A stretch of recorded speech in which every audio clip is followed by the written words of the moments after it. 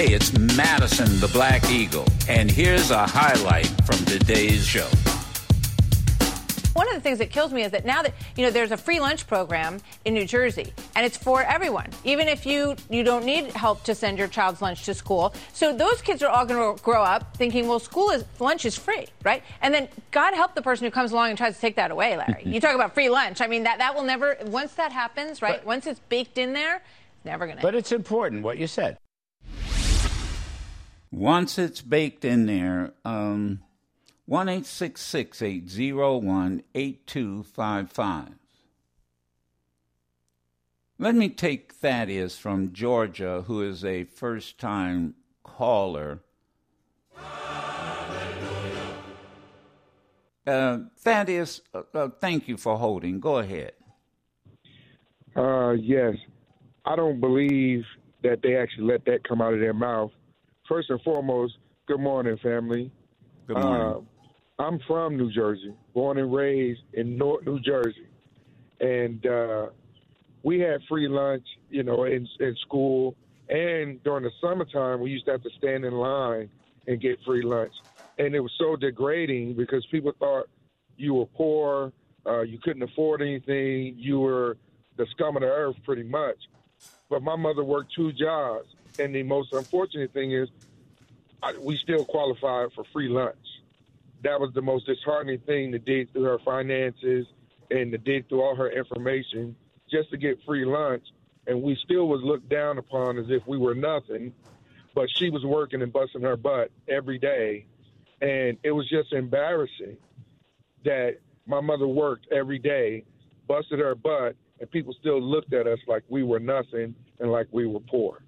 And we never had the idea that we wanted free lunch for the rest of our lives. That just made us work harder.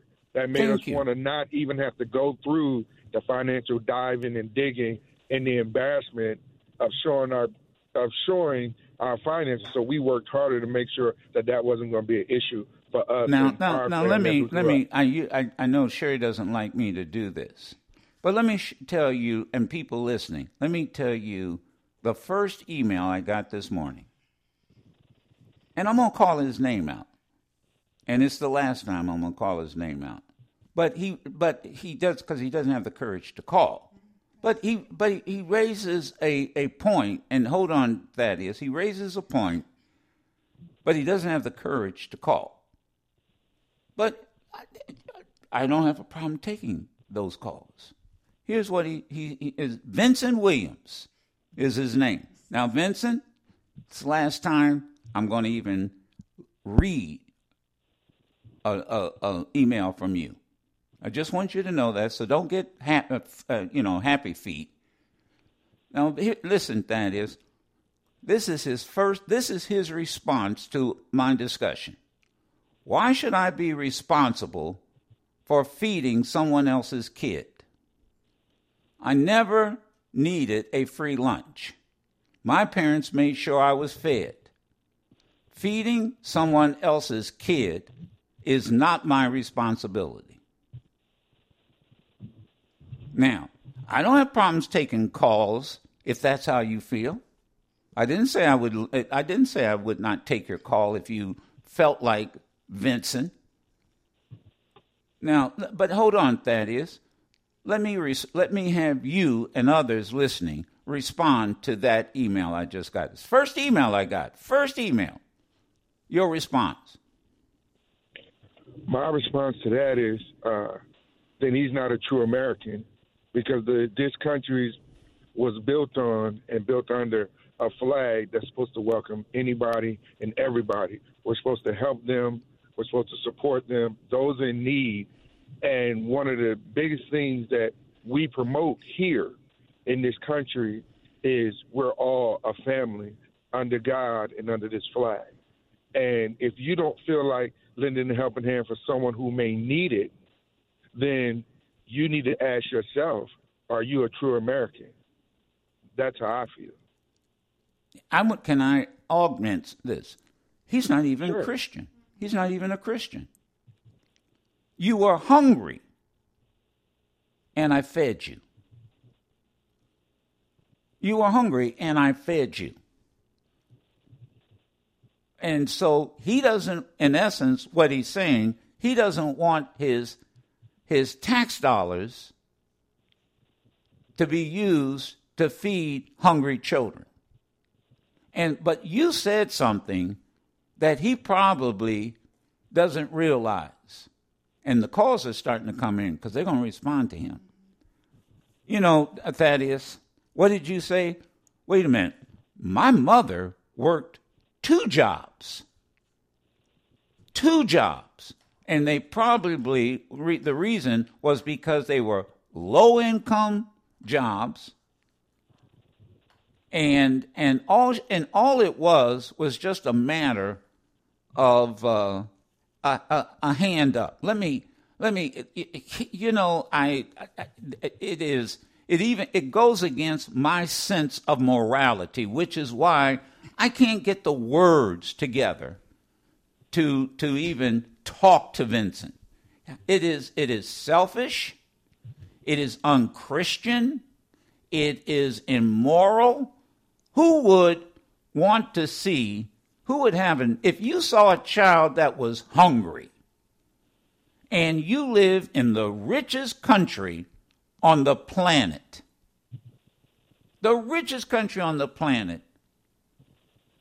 and then you would not want to just cut off a piece of taxes, taxes, and just feed folk. Yeah, this is, and all the free shit that rich people get. Oh, please don't get me started. All the free stuff that they get. Thank you. But what Thaddeus before you say, I'm just want, because I know you don't like me to give these people air. I just want Vincent to know that's it.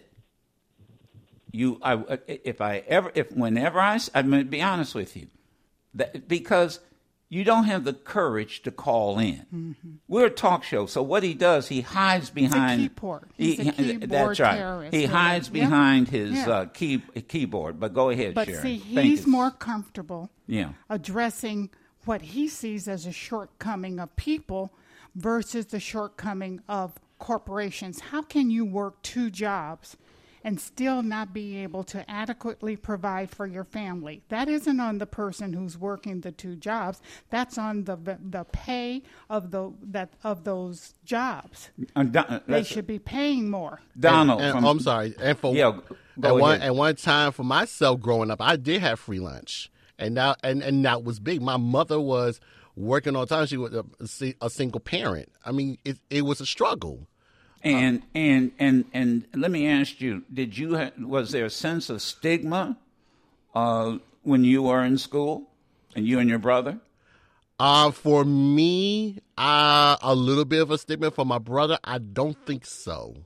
Because people understood that everybody was struggling, and people and children. And children need to eat, and that was the main goal. They were more compassionate. They were more compassionate. And I also have to say this: the people like Vincent who think that way must have had the resources and the income to feed his children. Well, that's throughout, what he said. That's what he said. But that was him, right? And not everybody has that.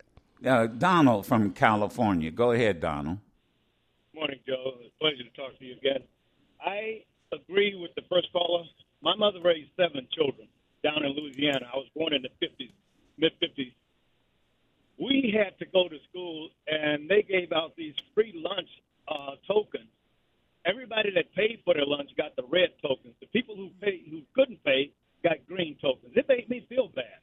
And then when I came home one day, this welfare guy was at our house going through my mother's closet, saying he knows she has somebody there with her. And she said that day that you will never come here again. She went through school, got her GED, and went to college and got her nursing degree with 7 children. So when they say that stuff about people who always want a free lunch, that's a lie from the pit of hell. I appreciate you. I appreciate you calling. 40 after the hour, 1-866-01-8255. And this sort of ties into Joe Manchin. I wonder how many families in his state of West Virginia, number one, would take advantage of training at community colleges.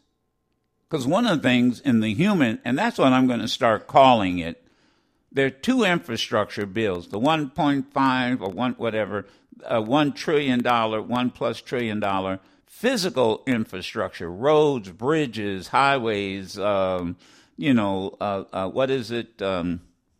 broadband.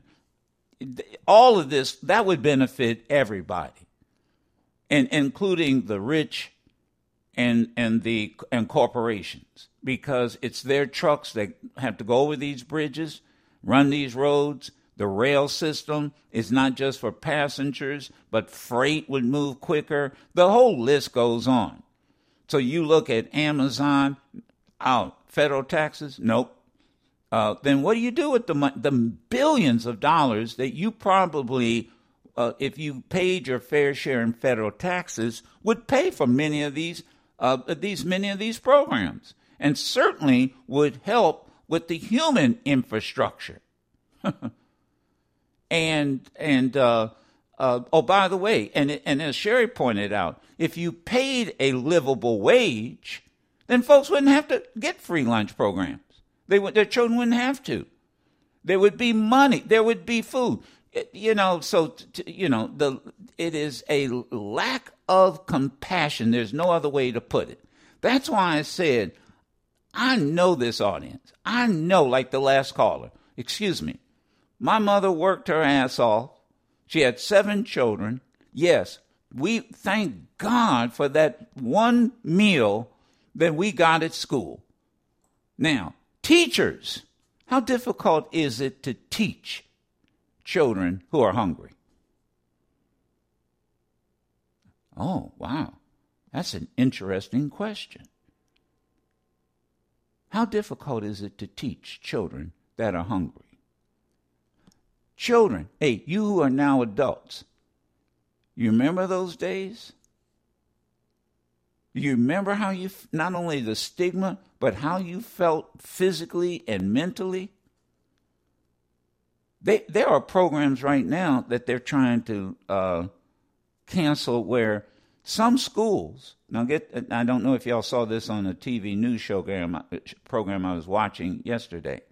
There are some schools that even allowed, it was in Prince George's County, I think, here in the Washington, D.C. area, where they're trying to keep a program alive, Prince George's County, where they're having meals that children can take home.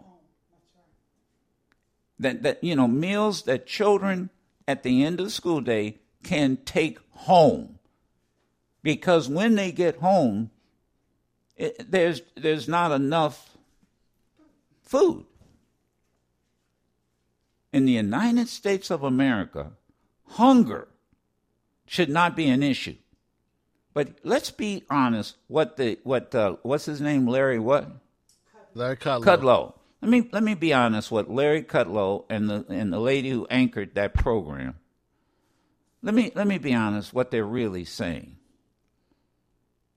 You're entitled. You a sense of entitlement. You'll grow up thinking you'll always need entitlement. You'll grow up to be lazy, shiftless. That's what they're really saying. And quite candidly, they're putting a color on it. That's really what they're saying. 45 after the hour. And that's like Manchin. I was reading in the book Peril.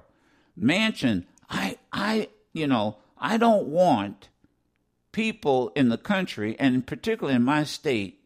I was reading this section of, Biden was trying to and progressives were saying, look, a check for $400 for a set period of time to help people get over during this pandemic.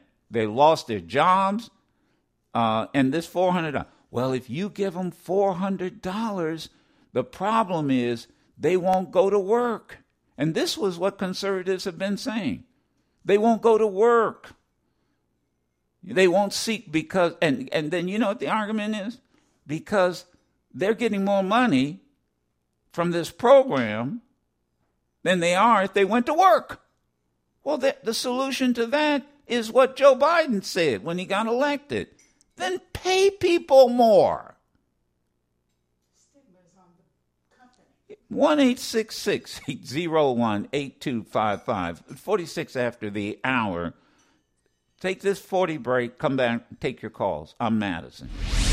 Adia from Texas. Are you still in Houston? You know, I had to move to the land of the Kickapoo Nation to take care of my daddy because he has Alzheimer's, Mr. Madison. I've been here a year. I moved back to my original home. And how is he doing? He's hanging in there. So, you know, it makes a difference when you have your child move in with you and take care of you. I done put 20 pounds on him. His symptoms have stabilized. He's sleeping good. He's off his blood pressure and cholesterol medicines. So God is good, and I've been able to work remotely the entire time I've been here. So I haven't stopped seeing patients, teaching, or doing research. So, so thank you, and I've been missing y'all. Yeah, Adia used, because she was in Houston and obviously in the medical field, as you can tell. And once a week, she'd call in and set us straight or give us new information. But go ahead. I'm glad we got you on. Go ahead. Mr. Madison, I was calling about the nurses who were refusing the vaccine. And their arguments are completely disingenuous. And I'm going to tell you why. In order to work in the hospital, you have to have a hepatitis vaccine. You can't even walk in the door without one. Every year, you have to get a flu shot. And in fact, if you don't get your flu shot, a lot of institutions won't even give you your cost of living increase in pay. Third, every year we got to be tested for TB. You get a PPD, that little bubble under your skin. So these people have been full of vaccines their entire career. So why in the world are you suddenly denying one vaccine? It makes absolutely no sense. It is completely disingenuous. And it was the hospital in Houston that was the first to make a policy decision that every single employee would be vaccinated for COVID-19. That makes sense. It is a logical, medical, rational decision. And when you as a physician or a nurse make a decision not to take a vaccine, you're being irrational when you've had all the other vaccines that we have to take as doctors and nurses. The second thing is, this is the first time the general public has seen the sausage being made. In other words, the United States public has seen science happen in real time. Most folks are not privy to how this is done. Physicians are. We know how science is made. We understand how data changes over time as more information comes in. Then the recommendations you had one day change. It's 3-4 months later when you get more information. The general public has never seen this before, right? So it's confusing when they say, well, why does the information change every day? Well, that's how science works. The more information you have, then your recommendations adjust and adapt according to the actual data. This isn't based on your opinion, how you feel, what your mama thought. This is actual evidence, like empirical, real-time science being done. And so for those of us who are scientists, it's actually kind of sexy to watch this happen, but at the same time, it's confusing for the general public. The last statement is what you said about the disinformation campaign. Peter Hotez is actually at my institution. Y'all see Dr. Hotez on like CNN and PBS News. Right. He is a good person. I love him. I know him. He is a good guy. This is what he said. We had a grand round, which is a large hospital meeting a month ago, because the number of children getting infected with COVID being admitted to our hospital was just off the chart, Mr. Madison. They were literally running out of heart-lung bypass machines. People on life support, they were running out of them because there were so many kids and teenagers so deathly ill with COVID. And do you know what Dr. Hotez told us? He said that anti-vaccine disinformation campaign has been specifically targeting Black and Latinx and American Indian communities. Yep. And he gave us the data.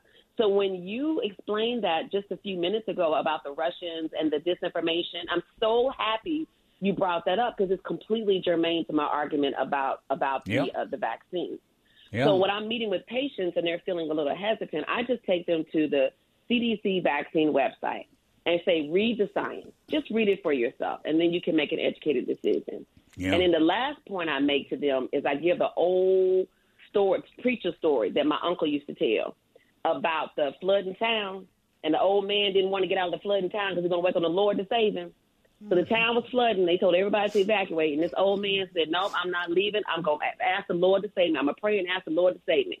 So a fire truck came by and said, sir, we came to rescue you. You got to get out of town. He said, the town is flooding. He said, y'all go on. Y'all go on. I'm praying to the Lord. The Lord is going to save me. I'm asking the Lord to save me. But the flood waters kept rising. He had to get to the top of the stairs of his porch, and a boat came by. The boat said, sir, we are here to save you, sir. We're here to rescue you. These flood waters are coming. You got to get out of town. He said, now y'all go on. I'm waiting on the Lord. I'm waiting on the Lord. The Lord is going to save me. The flood waters got so high, he had to go to the roof of his house. So then they sent a helicopter. Helicopter come by, drop down the ladder, and say, sir, you are the last person in town. You got to get out of town. These flood waters are coming. They're here, and they're not leaving. He said, y'all go on. I'm waiting on the Lord. The man drowned and went to heaven. He said, Lord, where were you? I asked you to save me. And the good Lord said, fool, I sent you a fire truck, a boat, and a helicopter. What else did you want me to do? So your mask and your hand sanitizer is your fire truck. Your social distancing, your physical distancing is your boat. And that vaccine, sucker, that's your helicopter. So if you don't get on that helicopter, you don't get your vaccine, then you haven't given the last thing the Lord gave you to do to save yourself. Amen. Pass the collection plate, please. Daryl, I'm going to ask you to edit that, to put this in. You know that's got to be a podcast too. Thank you. You did it. I mean, first of all, the entire conversation. I want to, and not just the last story. I mean, that just brought it home. But what you said as a doctor, and none of this can be disputed. You hit it, and you did it as like I think your father would probably agree with my grandfather. You put it where the goats can get it. And Lord knows you could have went science on us, but you got it so everybody else could understand. Take care of your dad. We'll pray for him. Thank you, Mr. Madison. Bye, Miss Sherry. You can listen to yours truly, Madison the Black Eagle, live every Monday through Friday on Sirius XM Urban View Channel 126 or anytime on the Sirius XM app.